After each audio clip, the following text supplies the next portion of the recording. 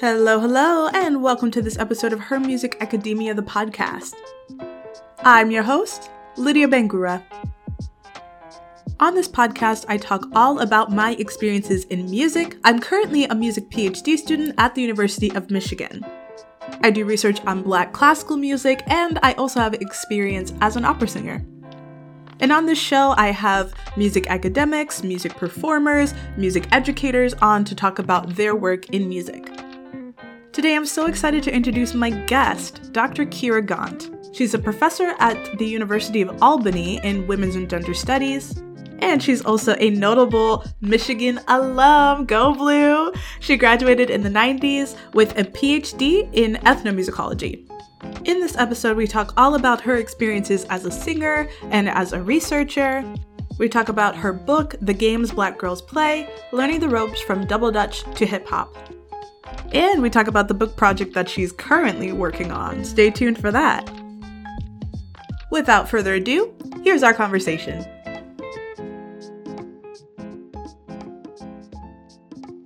All right, hello everyone, and welcome to this very special episode of the podcast. Thank you so much for tuning in. I'm really excited to feature a series of Women for Women's History Month, and the first of which is going to be Dr. Keira Gaunt. Keira, how are you? I am wonderful. Thank you for having me. Thank you so much for coming on. I'm so excited. You're actually not the only Michigan alum that I'm going to have, so I'm really... Go Blue! I'm so excited that I got more than one Michigan alum so that we can talk about our shared experiences there, but we also have obviously shared experiences as Black women in the academy, and so I'm really, really thrilled to be connecting with you. I am delighted that you even asked me. I'm looking forward to our conversation. Great. So let's go ahead and start off with if you could inform me and our listeners just a bit about your musical background. So, when you started playing music, writing music, singing music, and kind of the music that was happening in your household while you were growing up, if you're from a musical family, where you're from, and the music of the place where you're from, all of that stuff. Okay. So my origin story. I grew up in what we call the DMV, the DC, Maryland, and Virginia area.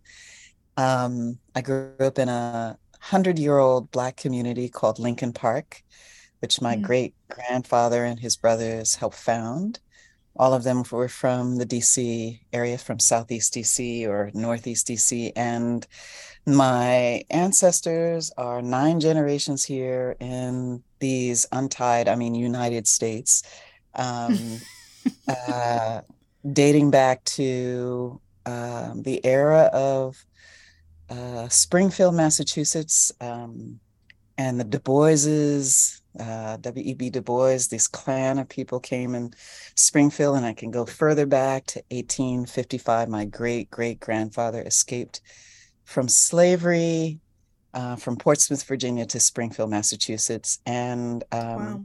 to come back forward, my Springfield, Massachusetts family, my maternal grandfather, met my maternal grandmother, likely in Boston, where they were clearly peers with Martin Luther King and Coretta Scott King, because my grandmother attended New England Conservatory of Music for a short period of time before she got married. And Coretta Scott King, I think, was one of her classmates. So my grandmother was an opera singer, although I was a not even knee-high baby. I was the grandchild that everybody, that was always at my grandparents' house. My mother was a single parent, and yet I remember her records. She had a Dorothy Maynor album, which she would play occasionally. But other than that, I would not have known that she was a former trained opera singer. Wow. She was a mother, a mom, a wife, who was the matriarch of the family, and that she grew up with some property. And my grandfather was a Navy cook. Um, and the Gaunt Boys had pretty hair and came from Springfield, Massachusetts. So all of that to say that when I was very young, I started singing. I was singing since I was 2. Um, I could walk before I could, I mean, I could read before I could walk, but my earliest memories are of wanting to be a singer, Wow. sitting between my mother's knees while she would braid my hair or comb and brush my hair, and me singing a song by, I think it's Little Anthony and the Imperials called Going Out of My Head. No pun intended. Uh, and then I was a very introverted, lonely only child. Um, and by the time I was singing in choirs. By 5th grade, I was being selected to sing out of the choir, school choir, but I was deathly, I had horrible stage fright for about 20 years. Um, Wow. when I applied, let's see, when I graduated, I went to a community college, then moved to American University. All of my degrees are in voice, performance, classical voice performance. Um, so I did my Bachelor of Arts at American University, moved from there back when, to give a little tag on the affirmative action Supreme Court thing that's coming up, back when the GREs, the graduate record exams, had a minority student locator, which when you took the exam, universities could find students of color to enlist into their program. And so SUNY, State University of New York, SUNY Binghamton, contacted me and offered me an opportunity to audition. So um, I went to audition there and I lost my voice during my audition. I'd never lost my voice ever before. Oh my Um, goodness. and the voice teacher, Mary Burgess, decided to take me on the basis of my audition tape. So I spent a whole first year not, so I should back up. I always wanted to be Shaka Khan or Minnie Riperton and never thought anything about classical singing. Never knew it, but Wow. that's all Come they on, Shaka offered. Khan. Yes. Now, I don't sing, I'm more of a Minnie Riperton than I am a Shaka Khan, but um, I never imagined being a classical singer, but that is Mm, all that was offered in 1979. If you went to school sure. for music as a singer, you had to do classical music. And so I'm at Binghamton the first year in my master's program, and I can't sing for more than 15 minutes. So my voice teacher would meet with me every day and we would sing for 15 minutes and then my voice would conk out. The source of Wow. my vocal distress, if I could call it that, or lack of voice was, I'm pretty sure it was trauma related on some level. Um, so the first 6 months I had swollen vocal cords, and Mary Burgess, who still teaches at SUNY Binghamton, or she might be retired by now, but um, she sent me to a renowned specialist in New York City. I would drive up on the weekends before I started my 3 years that I spent at SUNY Binghamton to see opera singer and Broadway voice specialist. I cannot remember his name now. It was a German guy, and would sit in the office for those people who are old enough with Tatiana Troyanis, and it was just a renowned opera singer on the Met stage at the time. Um, there was a black male dancer, I cannot remember his name, I was in there with people who are renowned singers and performers, just trying to get my voice back in shape. And then the next 6 months, I had hypothyroiditis. My thyroid was affected. So, I mean, something was affecting my system. And so for the first year, I didn't sing in any of my classes. And this was an affirmative action placement. So I was the only Black student in the program. Mhm. And I went to all of my like French repertoire classes, and I could only sit and watch. I couldn't sing. Um, and the debate about affirmative action was surfacing about that Black students are getting, you know, a free ride for going on this affirmative action thing. So it was really psychologically tough Yeah. to be in that situation and not sing for an entire year of my master's program. So I spent an additional year in the program. And by the end, Mary had got me to a place where I was singing fairly well.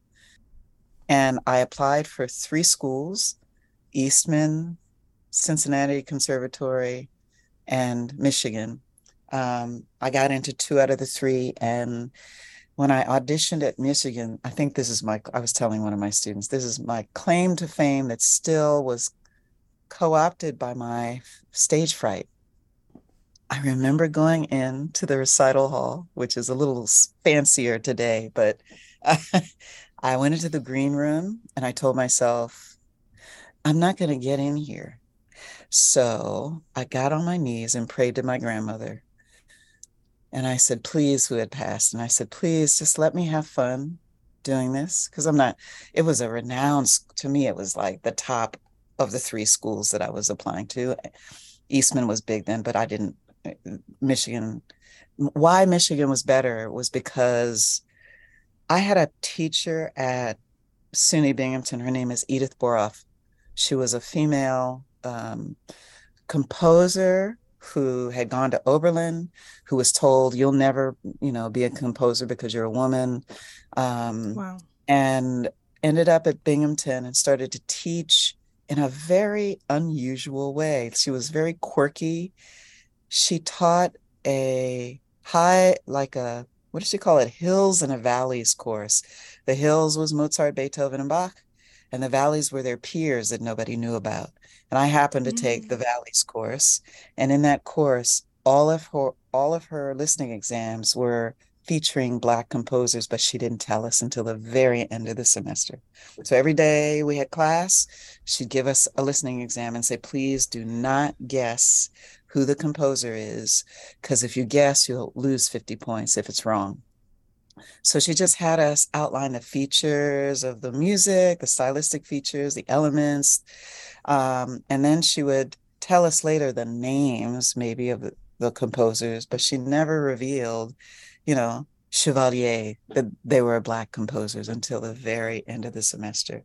So Edith Boroff recommended I go to Michigan because she Wow. knew. She said I was the one of only two white professors at the Black Music Symposium that took place in 1985, her and Richard Crawford, and she thought it would be a good place for me to go.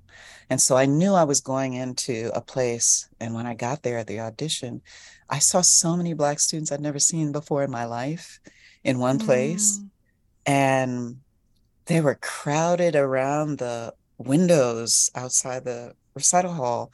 So when I made the prayer to my grandmother, I turned off my censor. I just went in. We had to prepare six songs. They asked me for their first one. I sang it. Second, sang. They asked me for all six of my songs, and I didn't notice. I just kept singing. Wow. And to this day, the former dean, Willis Patterson, told me that my audition was the best one he'd ever seen.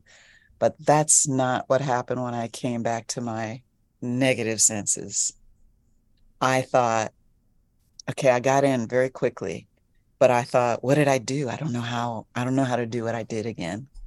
And Mm. so that's a long story to say that my first 3 years in the doctoral and musical arts program at Michigan, studying first with a woman named Lorna Hayward, and then changing because she threw up her hands and said, I don't know what to do with her. She actually told me this. I would never tell a student Wow. this.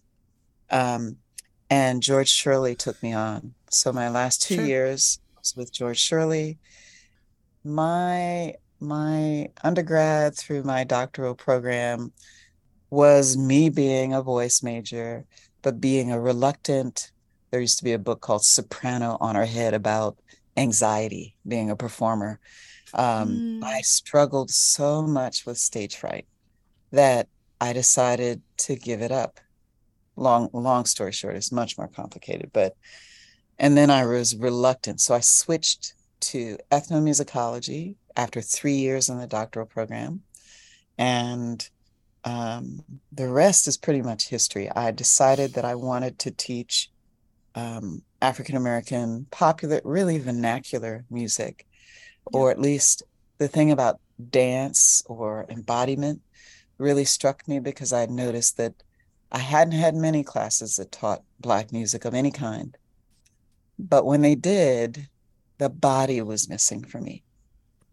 The idea that emoting, moving, tapping your foot, dancing, feeling the groove, all of those things. They could play Miles Davis or Billie Holiday. They could play, in a jazz chorus. They might, in the one class that really caught my attention that I could do this, they played Public Enemy. It was Robert Walzer, who is a renowned musicologist, does heavy metal and jazz, married to Susan McClary. Taught a class that Rich Crawford was on leave. And when I saw what he did, I was like, if he can teach rock music, heavy metal, why can't I teach hip hop or whatever's the latest contemporary music? And so it's a long story, but I discovered the piece about Black Girls Musical Play when we were hosting a Midwest chapter of the Society for Ethnomusicology at Michigan. And two little twin Black girls played a hand clapping game as I was trying to develop my dissertation topic. And I heard them in the background and I thought, it's like kind of like sampling. There's so many little pieces, snippets of other songs in the game songs. They played like 8 or 9 game songs in a row. And I was talking to somebody, it was the end of the conference. And I was like, excuse me, I have to go down the hall because I think this might be a dissertation. This is the connection I'm looking for hip hop. Yes. Yeah. I wanted to write about women in hip hop. And that was the opening for that. Long story, but that's how I came here. Yes. Thank you so much for sharing. It's truly my favorite part of the podcast, just to hear how people end up on the paths that they end up, especially in music academia, because it is so winding and we don't normally have 8-year-olds that are like, I want to be a musicologist. It is kind of a winding road in that way. Okay, so I do want to ask a clarifying question, since this is something that you skipped over just a little bit, as far as the jump from studying voice to ethnomusicology. So you were having these, issues with your voice. And then, yes, I would love to just hear a bit more about why that switch was attractive to you. I've talked on the podcast about, we have very similar backgrounds in voice, and when I was at Roosevelt University during the pandemic and everything shut down, and, I had kind of these two professors, Dr. David Kerr and Dr. William Hussey at Roosevelt, who really kind of stepped in and were able to say, you write some really great papers. Would you consider maybe getting a music PhD? And it was something that would not have ever occurred to me if they had not introduced it as an idea, especially because Roosevelt is a conservatory. There aren't any, I wasn't rubbing elbows with music PhDs. So it was really helpful for them to kind of step in and say, okay, we can see that you're kind of flailing right now. Have you considered, you write some good papers. But they knew it, but they thought... They wouldn't have used the word flailing. They would have said, she looks panicking. Like she would fit here. Panicking. I was panicking. You were, so but I promise. So they very helpfully stepped in and kind of, suggested, you seem like you have an interest in music theory. You're really good at it. You've written some papers that are really impressive. I think you could, explore this avenue. So I would love to hear just more about that transition, as far as if there were, you've already mentioned a class that influenced you, if there were other professors or other students that kind of, opened that door for you further. I want to share it in an interesting way. It reminds me of how important the post Jim Crow era has become for Black students in predominantly white institutions, that there are professors who will look to see what you need to do to be primed towards something that could be an occupation or career for you, that you, as a person that comes from a background that's not necessarily, I was the first PhD in my family, didn't know Me anything too. about Mm-hmm. that. Yeah. So I had, it's funny, there were two or three white male professors, one in my master's at American University, no, one in my undergrad at American University, who seemed to plant a seed that, you know, you're really smart and you write really well. Would you ever consider kind of a thing? I think he just slyly dropped it, but, I was still in Mm. undergrad. And then in Yeah. my master's, another person mentioned it. And then while I was at Michigan, so I did 3 years in the DMA. It was while I was doing my doctorate in voice that a professor, oh, Dale Monson, sat me down and he was like, you could have your pick of any program if you decided to do musicology. Wow. And I had never had anybody say anything like that to me, but I was Mm-hmm. still clinging to the idea that I was a singer, not a writer, Mm-hmm. right? Yes. Yeah. And so he said that. And then I took an opera course with David Crawford. And I had decided, I think when I first got to Michigan, because there were so many Black students, there were 30 currently enrolled Black students. There were 5 of us who were on the DMA or PhD track. I think Mm-hmm. Guy Ramsey was one of my peers. Louise Toppin, who's now on the faculty, voice Right. faculty there, we were Yeah. there at the same time. There were about 6 of us who were in grad school there, and the rest were undergrads. And almost all of them, with the exception of the students who came from Detroit, were always the only Black student in the program that they came from. And Yeah. so it was a big deal to be there. And so when I noticed that, I was like, you know what? I'd never been introduced to Black studies at all. So in every class I have, any historical, musicology, anything class, I'm going to write my papers about Black subjects. Yeah. So when I took the opera class, Professor Crawford, David Crawford, said, you're not going to find anything on Black opera. Mm. And I don't know, you know how some people say you're inspired by people saying that's not possible. Right. And I caught a little bug for a very short time because I think I was doing my French and German reading courses that year. So I was Mm. downtown at the library a lot.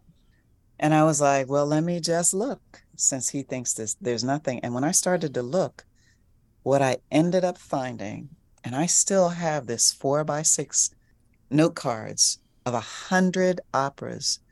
I found the John Douglas 1864 opera before most Mm-hmm. people had ever heard of it. But what happened to that information? I only thought of this a couple of years ago. I had this 100 4x6 cards with the details for all of these operas dating back to 1864. And that professor never thought to either co-publish or encourage me to publish it. Oh, wow.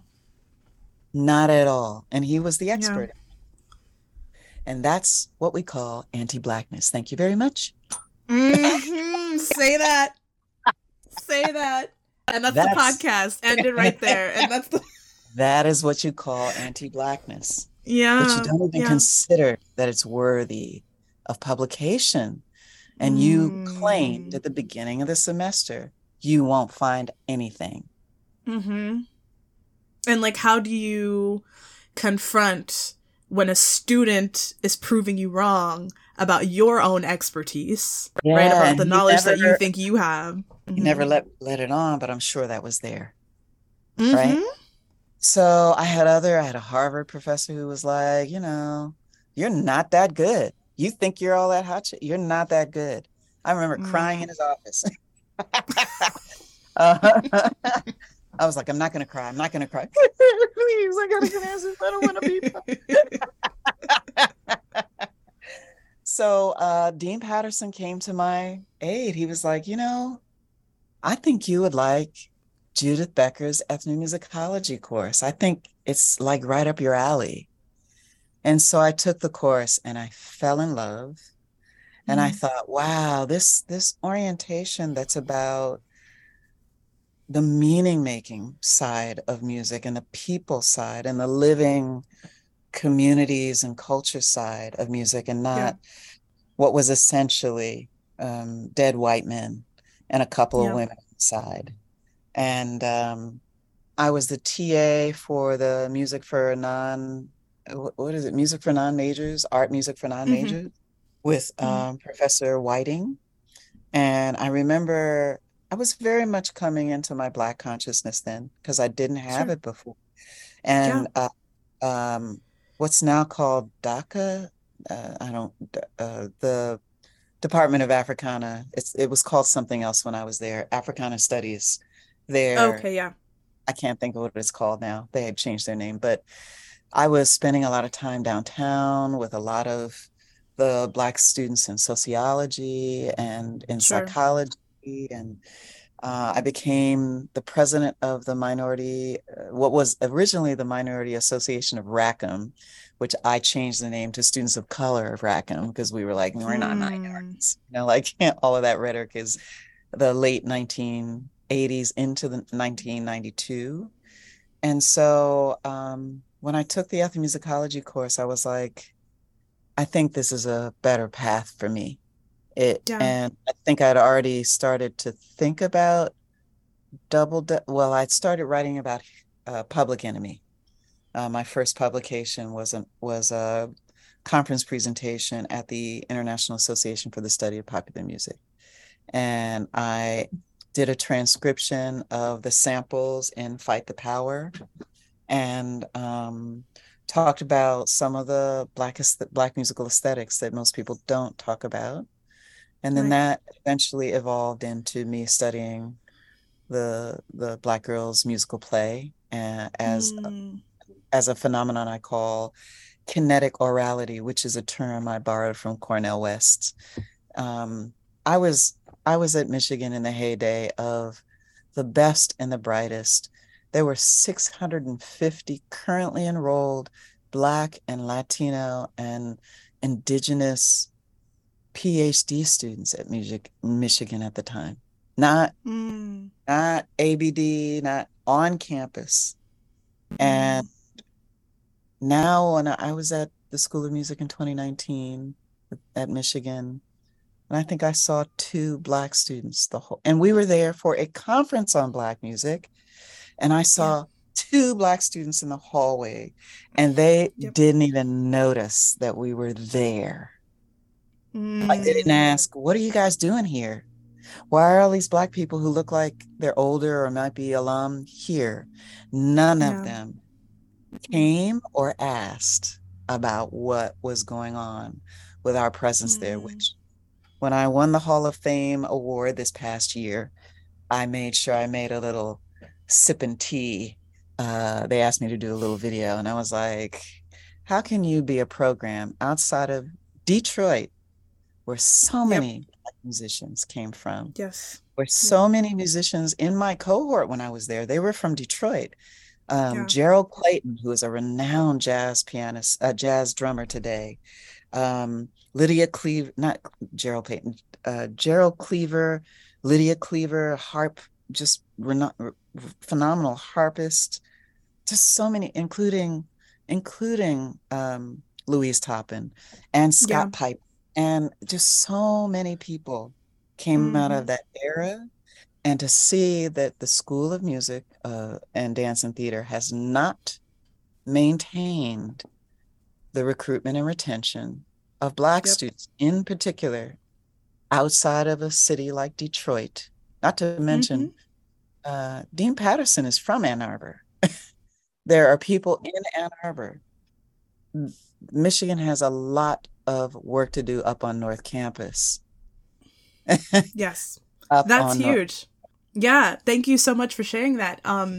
That's a great point, because, we share a lot of experiences as far as, having to kind of carve out your own curriculum almost by prioritizing, okay, I'm going to write about Black music. I'm going to make sure that I'm doing this research. Like, and we can talk about, again, I'm coming into this program, I've talked on the podcast before about how, when my professors at Roosevelt kind of suggested, you might want to think about this. And the more I thought about it, the more I got excited. I applied to Michigan as well as a few other master's programs and just to see where I got in. And, when I got into Michigan, that was it for sure. And, I was so excited to kind of leave this like really stifling, oppressive world of like white opera that I was in to go into music theory. And I felt like this is going to be my time and I'm going to start exploring Black music and doing all this.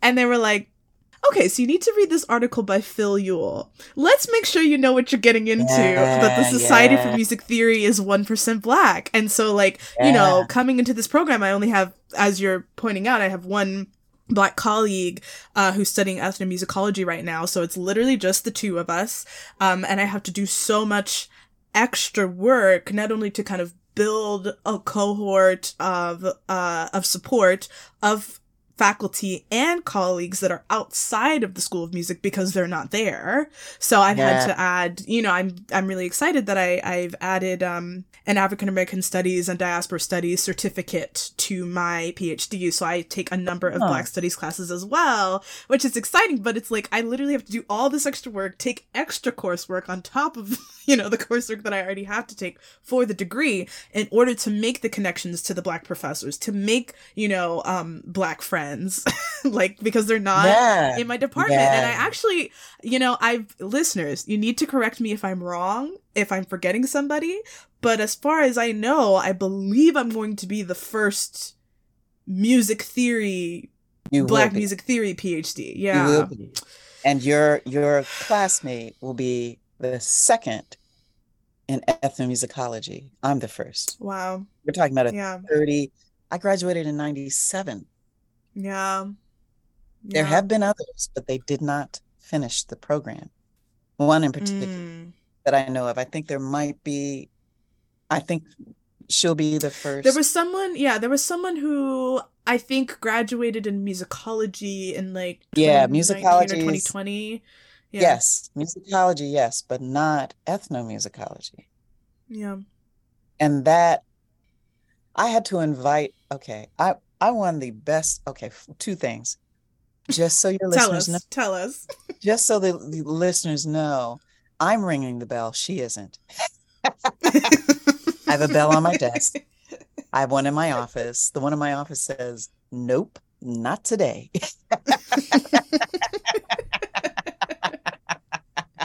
Yes, get them. For $14. Bought it on eBay for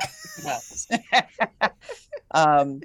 The second is I won the top book prize from the Society for Ethnomusicology in 2006 as the graduate, the only Black the only person out of the ethno program who's ever won that award in the Society for Ethnomusicology. Did they invite me back? No. Did they? I had to invite myself back. When I was there in 2019, I invited myself back.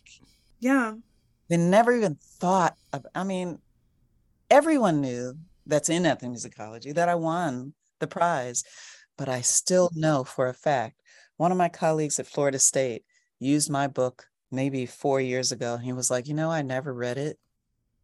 And it's amazing. And I'm just like, so some of this is what I call the structural oppression of being a small, insular, and predominantly white oriented institution, even if there are allies. There's not enough talk and not enough, like in anthropology, they annually discuss major themes together. They publish a document about what some of the best of their field. We give prizes, but we don't make those connections. Yeah. Yes. Yeah. Yeah. And if it is, who's going to read a book about Black girls? Why is that important? Now everyone. And it really is just like we're out here doing so much extra work to even prove, like you're saying, we're automatically engaging in this multidisciplinary work and having to do the extra work of finding the other resources, of finding the support, of finding the funding, you know, to put together this really new and interesting and relevant scholarship that has, you know, been marginalized and underrepresented, just for it to not you know, be formally recognized, or for you, right, to not be connected to the few Black PhDs that are here. Like, Yeah. that is crazy. So it's just like, you know, to not even think, why don't we bring her back? Because we're training not only, we're not only providing representation for students who look like her, we're providing representation for scholars we're training who are going to go out in the field and replicate bias yes, if they don't see the yes, representation, not of diversity, of inclusion. I'm just so tired. That's why I wrote this article about diversity on repeat, this chapter. Because I mean, like, even at my institution right now it's DEISJ. And I'm like, oh, the new catchword is social justice. sure. DEISJ. I love these. I hate these acronyms. I don't love them. So, because it really is like, what are you saying, and how are you actually backing up those claims if you're not going to go the extra mile and highlight the scholarship, if you're not going to be, right, yes, connecting these scholars? Like, it's so, you know, even thinking about the fact that I'm entering and, you know, there isn't a Black person on the music theory faculty. I came back to Michigan in 2015 for a TEDx event. Undergraduates invited that they curated for an event that was at Power Center. And oh my God, I did so many lovely memories about Power Center. I was a special marketing assistant for the Power Center as one of my like work study jobs. And I was working the Power Center when Bobby McFerrin performed in the summer. They had like a summer festival. Oh, and wow. So I was like roaming around, I helped market it on campus and stuff. And Bobby was like, does somebody want to come down here and sing with me? And I was like, excuse me, old woman. Excuse me. Pardon me. Let's go. And I get down on the stage and he goes, no, you're going to dance. I'm like, whatever you want me to do. And I'm telling you, those white people in Ann Arbor, I would go all over the city and they're like, you're the one that was dancing with. Thinking about Bobby McFerrin. Yes, that's me, baby. That's me. Oh, baby, I'm thinking about your face. Let's go.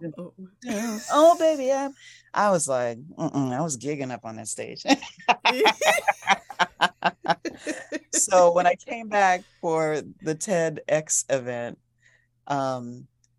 if you can find this online, I decided that I have this thing about TED Talks generally, is that in the early days, and I've been a TED fan since 2007, if you saw Black people on stage, they were singing and dancing. They were never talking. So I decided that I would open my TED Talk with this, like, so ordinarily, when you see Black people on stage at a TED event, they're singing and dancing. So I'd like to begin with a song. But I made a point to say that this was a stage that I used to do my auditions on, that I used to have horrible stage fright on. So for me, this is a triumph because I no longer have this kind of stage fright. And Mr. Shirley was in the audience, and I sang a little bit of Puccini's the aria by Musetta's Waltz. Oh yeah. Yeah, and then when I went ahead and did my talk, which was the story of me being in the green room and praying to my grandmother, and then pivoting to talk about girls online, which is my latest research about Black girls intimate bedroom musical play on YouTube, and how it grooms girls for violence in some of the most empowering bedroom moments that young girls may have. They're expressing their own bodily autonomy. They might even see what they're doing as highly empowering, if not just aspirational and fun. It's kind of like Black girls video logging and with their asses. Yeah. Let me tell you, Period. And we be doing it. let me scribe this out for you. And we be doing it. Listeners, I talk all the time. People are like, where can I follow you on Instagram? My Instagram is private, and you know why, okay?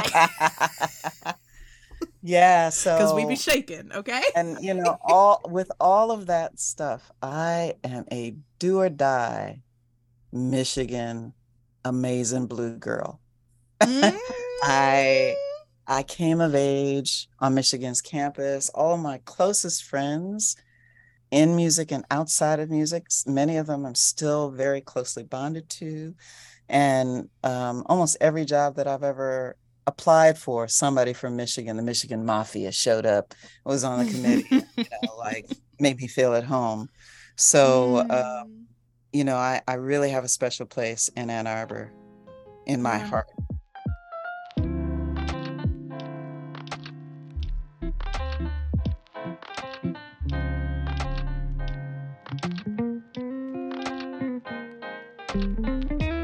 Well, I mean, we can, since you've already begun to kind of bring up your work, your books, and stuff like that, we can pivot to talking about that. So your dissertation topic ended up, becoming your incredible book.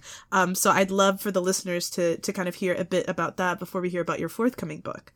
Okay. So the book that I wrote in 2006 is a revision of my dissertation topic called the dissertation was titled Music, Body, and Soul.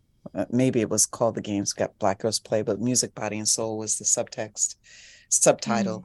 And I wrote a book about how musical Blackness is learned.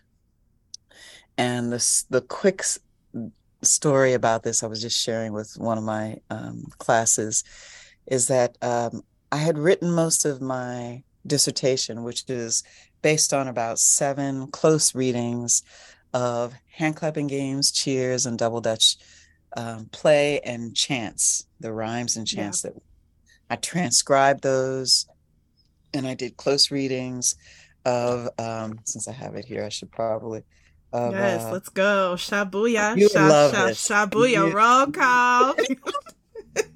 Ule, ule, na ute, Yeah, stay back, that's me. Ule, ule, na ute, stay back, that's me. Kira let's is go. my name, and kick in is my game. I got the simple, the potion, and die down the ocean. And then there's this call and response exchange between Hey, like let's the one and go. many. Ooh, she thinks she bad, baby, baby, don't get me bad. Ooh, she thinks she cute, cute, cute, too, too cute. Ooh, she thinks she fine enough for M.O., fine enough for macho, fine enough for hula hoop, fine enough for all your groove. And this is I did a summer program, writing program. I was a aide for it was a program for homeless kids in Ann Arbor. Mm. And so these kids, I took my new little Sony camera uh, that I got in some funds from Rackham Research Grant. And I went in and I just watched how when the girls had the gaze, were the center of the gaze of my camera.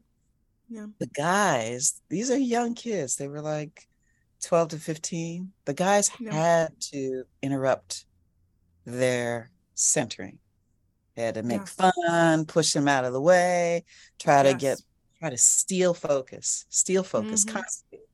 Or they would play the kind of games to try and one up them but girls would always reclaim that gaze or that space.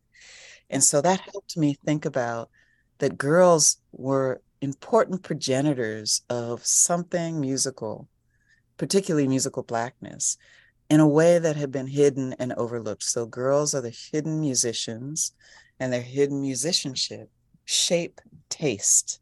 And it has everything to Mm. do with kind of heteronormative dynamic that happens between boys and girls, where girls have their own little games, these game songs that they play with each other. They often frame a way of thinking about who they are in the world as Black girls, as Black females.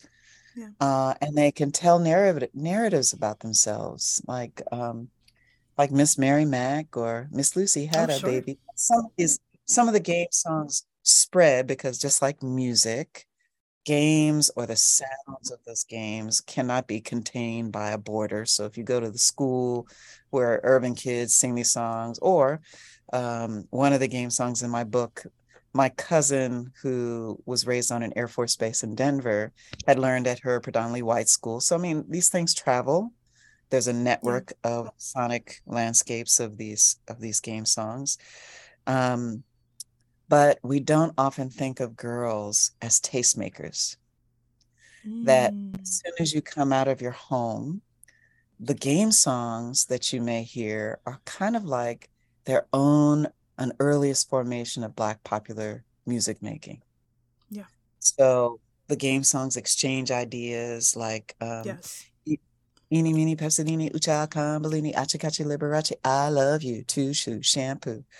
Then I began to see, so I can't, I began to see a litany of connections between girls' game songs and male emerging male artists' songs, usually novelty songs, Mm. or so dating back to the 1930s all the way through 2000, I could show a pattern between either songs that girls may have adopted from popular songs into the play, Yeah. or that the game songs inspired songs that emerging artists used to taste make so that people would recognize something, even though Mm-hmm. it wasn't commercially intellectual property, it was public domain.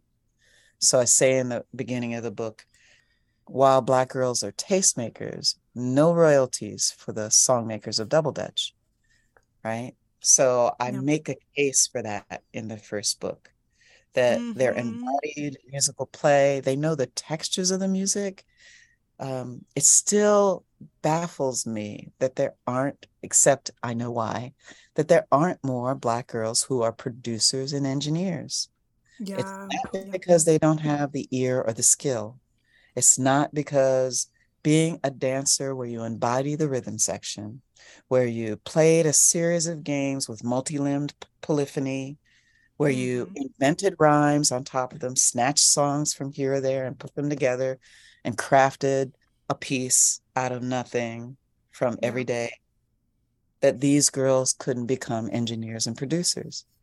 But those Absolutely. spaces are dominated, as we know from the gender inclusion Annenberg study, they're dominated and controlled and policed by men, both Mm-hmm. the musicians that we love to listen to and hear. Um, and in many cases, women have had to comply with this because I was listening to one of my favorite artists, Santi Gold, talk about that she can't remember in her 20-year career in the music business. She cannot remember but one time working with a female engineer. Mm. So that the first book, The Games Black Girls Play, Learning the Ropes from Double Dutch to Hip Hop, and it looks at that Mm. gendered dynamic. My second book is kind of like the digital version, the digital games that Black girls play, but I'm calling it Played, all caps, How Music on YouTube Grooms Violence Against Black Girls Online. And Mm. in this case, I'm still telling a kind of longitudinal orientation, like um, twerking through the ages. So using a data set of 650 bedroom twerking videos and about 90 songs that the girls, about 1,000 girls in those videos chose to dance to. Mm-hmm. Among those 90 songs, only uh, less than 10 of them are by female artists. So they're Wow. choosing music by male artists to dance in their bedrooms, which might not seem odd given that girls in a heteronormative society are Sure. told that they should identify with, the artists that are predominantly male that come out of the music industry, or are emerging artists on YouTube as music creators, bedroom Mm. music creators. But it is striking that because girls who are twerking in their bedrooms and not speaking at all, just dancing along with things that tell them what they should do with their body. So they're also Right. they're also lip dubbing which in a cognitive neuroscience world, you're training your brain when you mouth the words, even when you read them. It's a great way to add nuance to a learning process by mouthing what you read when you read it.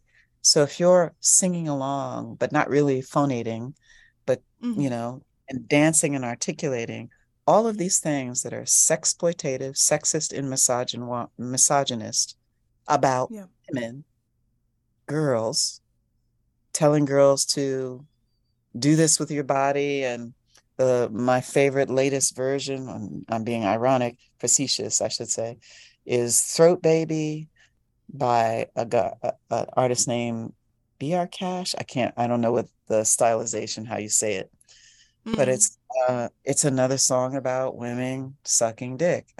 And I'm like, this would not be a problem if YouTube wasn't a general audience platform for me. Kids under 13 are exposed to sexualization too early in life. There is a cognitive adverse experience that happens socially, emotionally for children, psychologically for children. They should not be exposed to sexualization or sexualizing content at an early age. And Black girls Mm. inadvertently exposed to it because they're the tastemakers for the music. Their dance Mm. draws attention to people to listen to those streams on YouTube. And why I say it's across online generally is that YouTube is the hub for sharing across all platforms. YouTube Mm. began as a dating site in 2005. I really recently learned there was another phase of their iterations trying to, as entrepreneurs, trying to make it sell.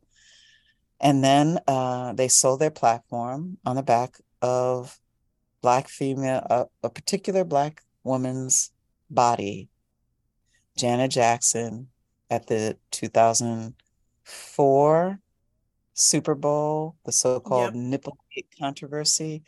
That video was not available. And when they figured out they had a sharing capacity for the platform, the first thing they did was make sure that that video was available so that they could generate attention just the way little Black girls generate attention for Lil Wayne songs, for Juicy J songs, for BR Cash songs. And the latest one from the Grammys just a week ago, I got receipts, is an artist named David. He spells it like DVD and then the number four is the A. And Mm. it's D, the letter four, and VD for David. Mm-hmm. And the song is called Romantic Homicide. And it was a viral hit on TikTok. And he was nominated and appeared in the For Your Consideration Billboard version that comes out, the Grammy preview issue before Grammys, so that voters can decide what they're going to vote for at the Grammys. I'm like, this hidden, obvious kind of musical misogynoir Yep. is what I'm trying to expose with the book about Played, all caps, how music on Yeah. YouTube grooms violence against Black girls online. It goes to Genius, where if you haven't noticed, one of the things about an anthropologist or an ethnographer is that we're trying to make what's hidden obvious, or Yep. what is so familiar to you a Yep. little strange, so that you understand how culture is seeding a little message behind the context of what you take for granted. Yeah. And in the context of all of this music, the girls are spending the most time immersed in as sound. They're Mm. also shaping their behavior, the way that they Mm. will, the way that they will not talk, not say anything when things untoward that have been normalized, sexualization, adultification, is happening. And a friend of mine, I told him, they call this in feminists, in one of the phases of feminism, patriarchal bargains. And this Jamaican friend of mine is a father of he's raising his daughter co-parenting his 11-year-old daughter, now 14. And he said, so what's the bargain? I don't get it. What's the bargain? I said, it's a patriarchal bargain. He goes, what's the bargain? And for the first time in my life, I'd read this theoretical. I was like, there is no bargain. We're being sold. There is no bargain. It's not a bargain. What's the bargain? You get to be on YouTube? What's the bargain? Like what is in it for us? What are we getting? Exactly. So like being the ways empowered. In which it's normalized. Yes. Well, I mean, so this is so great. This point of uncovering what is already there, but what is not obvious, and what is hidden because of, you know, the systems that we live under. So it obviously feels normal to us, but kind of exposing, you know, how perverse this behavior is. Now, you know, first of all, it's such a huge point that you brought up about the sexualization and adultification of Black girls in particular, right? Which obviously happens to us a lot earlier than our white counterparts. And then also thinking about the platform of YouTube and how there's like the incredibly flimsy safety measures that they have in place to protect children from this type of content. All you have to do is be a child and lie and say that you're over 13, right? And then you can have access to everything. I don't even call it lying. Yeah. If they leave the gate open. Yep. If they don't have an age gate, knowing that children are on their platform, to blame the victims by saying they're lying. No. You left the gate open. And you let predators in as well, and you know it. And you let just perverts who don't know any better leave negative comments like, why don't you take off more of your clothes in the next video?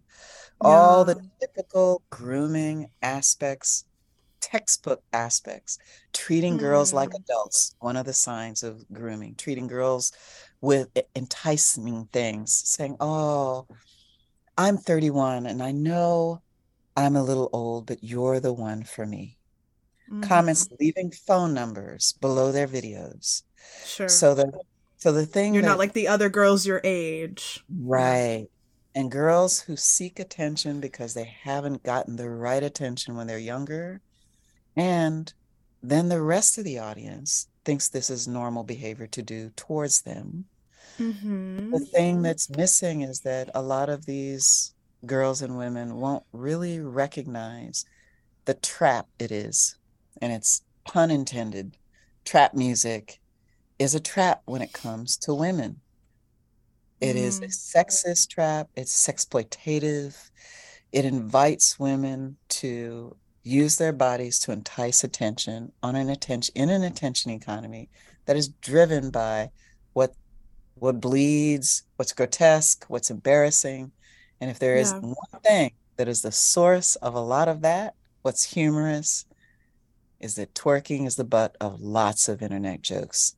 Lots. And as long as white girls are doing it, it's cool. This is my favorite quote. My favorite quote from Nicki Minaj. See, when a white girl do a Black thing, that's cool. People are like, oh, that's cool. But when a Black girl do a Black thing, that ain't popping. I love it when she says that. When she said that, I was like, amen, sister. You're right on point. Yeah. So the book is about a hard subject for a lot of people. But I say, you know, while this may be triggering, it may leave you feeling less alone. Yeah. And I think the conversation, you know, because I can already kind of foresee the response to this episode about like, okay, well, what then would be sexually empowering or liberating for women if it's not this music? And I'm again, we're really trying to ask questions of power, questions of control, right? Questions of like who is benefiting off of their bodies, right? And so like, you know, the fact that these girls can participate in these dances and, you know, even a larger conversation about women in hip hop and in rap and in this genre of music, kind of the paradox of desirability, as far as like, sure, you can be a rich bitch in, you know, hip hop, and you can be a Meg Thee Stallion, you could be a, you know, the new girl is Ice Spice, I love you, come on the show, you know. You can but ultimately you as the woman are never gonna benefit as much as the system is profiting off of you. And so we have to really, right, consider those larger dynamics about like, well, what if when people are pointing to a Nicki Minaj or pointing to a Cardi B, pointing to a, right, these women who, you know, are kind of leading this sexually empowered movement, you know, being sex positive with the young Black girls in your life is very different from this type of sexploitation. And so seeing, it's not like, you know, this binary as far as like, we have to hide young girls from their own bodies, teach them to fear their own bodies, teach them that they can't be honest with the adults in their life about what's going on in their body, adults that they trust, right, and have relationships with about what's going on with their bodies. So a body positive and sex positive relationship, you know, fostering that in young girls is very different from this type of behavior. So I think like I'm already anticipating the response being like, well, so then should we just shield girls from sexuality, or should we just and it's like, it's not that black and white, you know, there's a lot of gray area in between. For me it's that we're still treating children writ large as second-class citizens. We don't empower them to understand both the complexity. I mean, we have some really amazing young people. Naomi Wadler is a great example, this young Black girl when she was 11 who gave the gun violence speech that is a tour de force of the senior TED speaker uses her talk as an example of a great speech, like a Martin Luther King's. This little Black girl, and she's always like, you know, people come up to me and treat me like, you know, aren't you sweet little girl? You know, like she's a whole human being, not the peonage of childhood that we tend to create. So I think there's two things I want to say to what you said about, so the music that they're dancing to that's sexploitative or inappropriate for their age. Why aren't we encouraging these girls who are tastemakers, who understand the texture of the music because they outline it with their bodies? Why aren't we saying, use your garage band and make your own music instead of those lyrics? Rewrite the lyrics and then make a texture. You can get a little app with beats on it. Make your own music. Dance to your own music. Just like you would be like, write your own book, the book you want to see, tell the story you want to tell.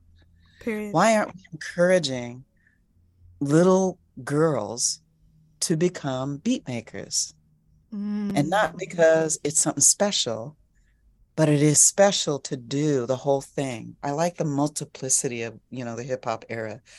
Graffiti artists were b-boys. B-boys were DJs. DJs were MCs. That's a very common African orientation to musicking. That I can play the bell in the ensemble and the drum, and I can play the small kiddie part. Like I know all of the parts. Well, girls are outlining that when they twerk, or when they whine, or when they do bounce, or when they do juke in Chicago. They're telling you how the music sounds and what the structures are by changing the orientation of the kinetic orality. So why aren't we making the bridge for them? Because the institutional supports aren't set up for it. Yes. Yeah. Both in K through 12 and through high school, out into college, we're not making a space for them to say, hey, like someone said to us, you know, you could write. And I'm like, you know, you could compose.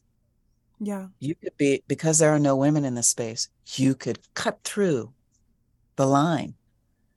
You'd have an open space. Now, it'll be hard to be the first, but not if you're alone. Not if you're alone. If a bunch of people are doing something, whole different ball game. Just like these kids in the Mm. climate change space Yeah. changes the game. Kids in the gun violence space changes the game. And you Yeah. set the mark for the next generation. So I'll say that, I began this research on International Women's Day when I saw, pardon, Nicki Minaj dancing in a French Montana video called Freaks, where she had a beautiful jacket on, but her breasts were pretty much fully exposed. They were Okay. exposed, only covered with little star pasties that were the same color as her flesh. So she really Yeah. looked like she was nude to me. Mm-hmm. And it was 2013, which is the year of twerking. And I thought, what are little boys and girls going to think about this? I mean, I was married briefly and had a 13-year-old stepdaughter. And she was so beside herself the first time she saw something that was really sexually oriented, should have been PG-13. Um, my former husband thought, oh, she can watch this. And she was so squeamish and uncomfortable. And so lately I've been Mm. thinking about what I call this interoceptive, this part of our body, and it's our fear signal and threat system called interoception. It's also the one that helps us determine whether we need to go to the bathroom or if we're feeling upset. It's the way that our organs talk to each other because your palms are sweaty and your heart is racing. You tell yourself, oh, I'm scared or I'm excited. So if the first time I encounter something like that, I'm scared, that's a natural response.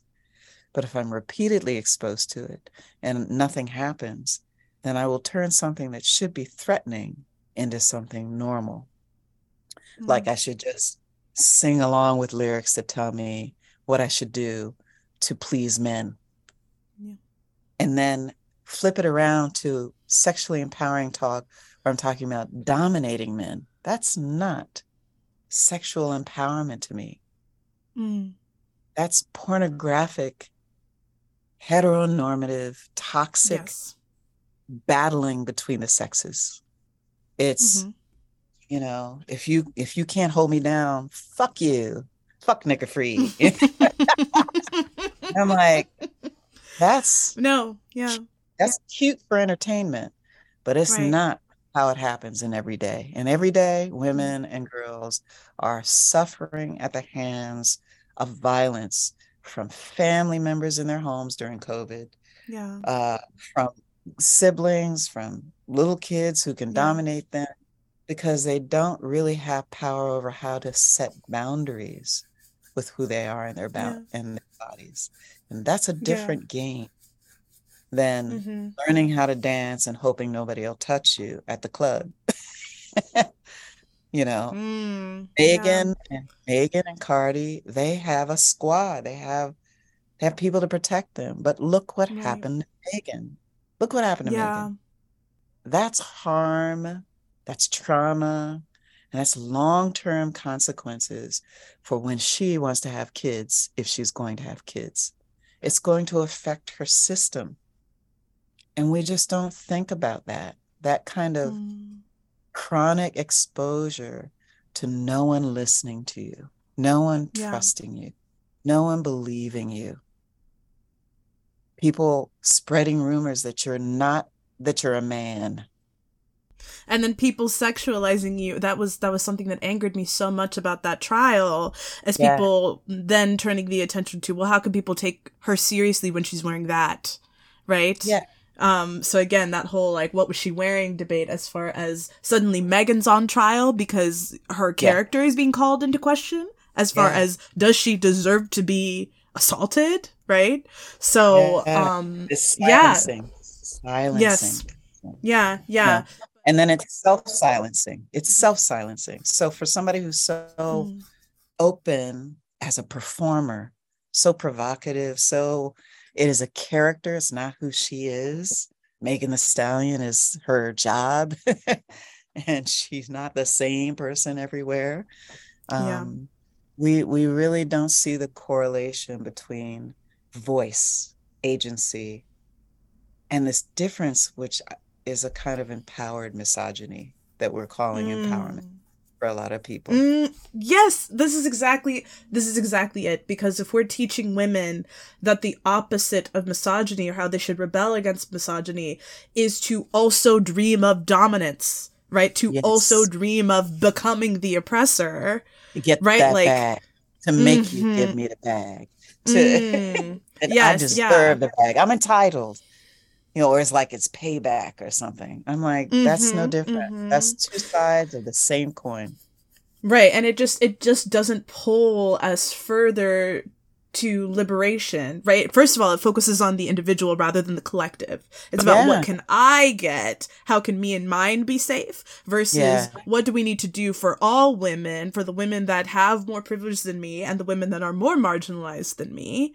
yeah, How yeah. do we, right, as a collective, dream of liberation, right, for gender justice? But if we're too busy caught in like the furthest we can dream is, well, maybe I can get my justice, maybe I can get my bag, maybe I can dominate over my man or whatever, and I'm gonna get mine, versus focusing on that collective and just focusing on that individual sense of dominance. It's not getting us anywhere, for Yeah. sure.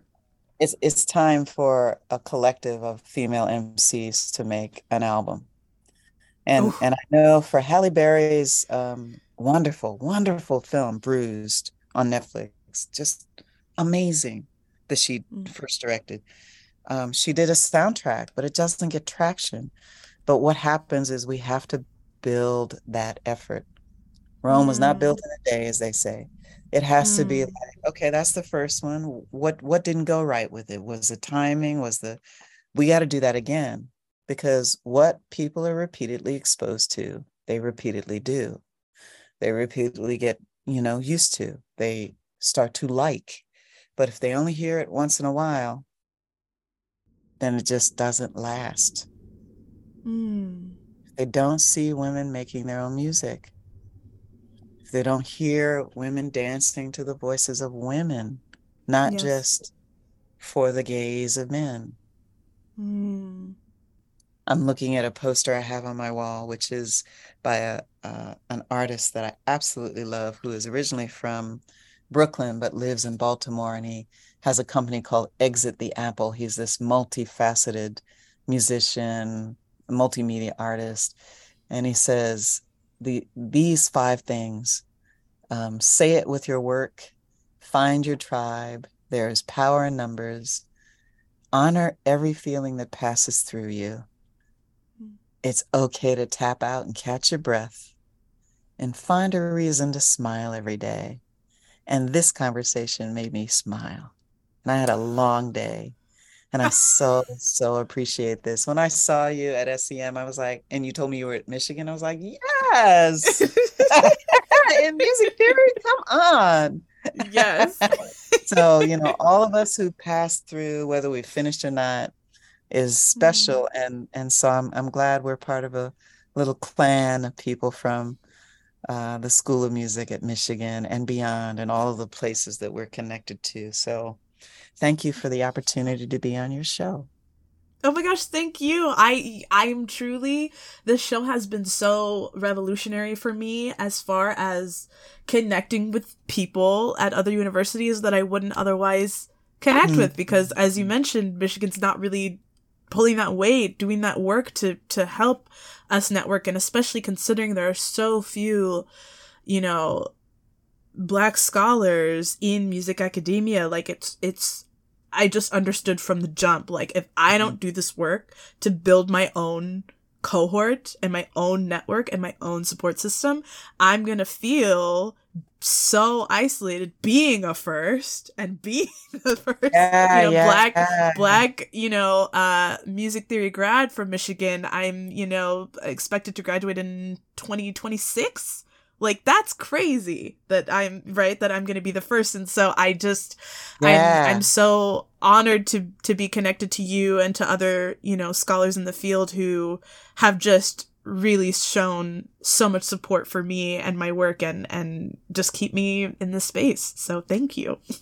Yeah, you're doing something that I try to encourage my students to think about ways they can build a career identity while they're still in school instead of waiting or trying to.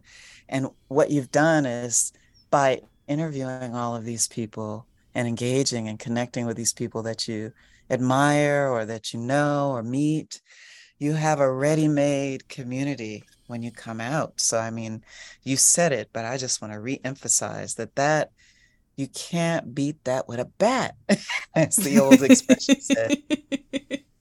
You're developing a home, a landing for yourself of a whole slew of people, not only the people you interview, but the people who will listen to the podcast, the people who will find it many years later. And, the fact that you can probably turn all of this into a book later. So do your thing. Go on, girl. Do your thing. Do your We'll thing. see. Switch. Go on, girl. Do your thing. Do your thing. Switch.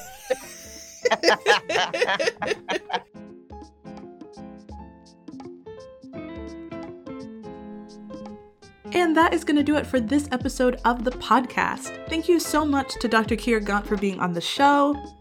It was truly so fun to record. I hope you heard the joy in our conversation.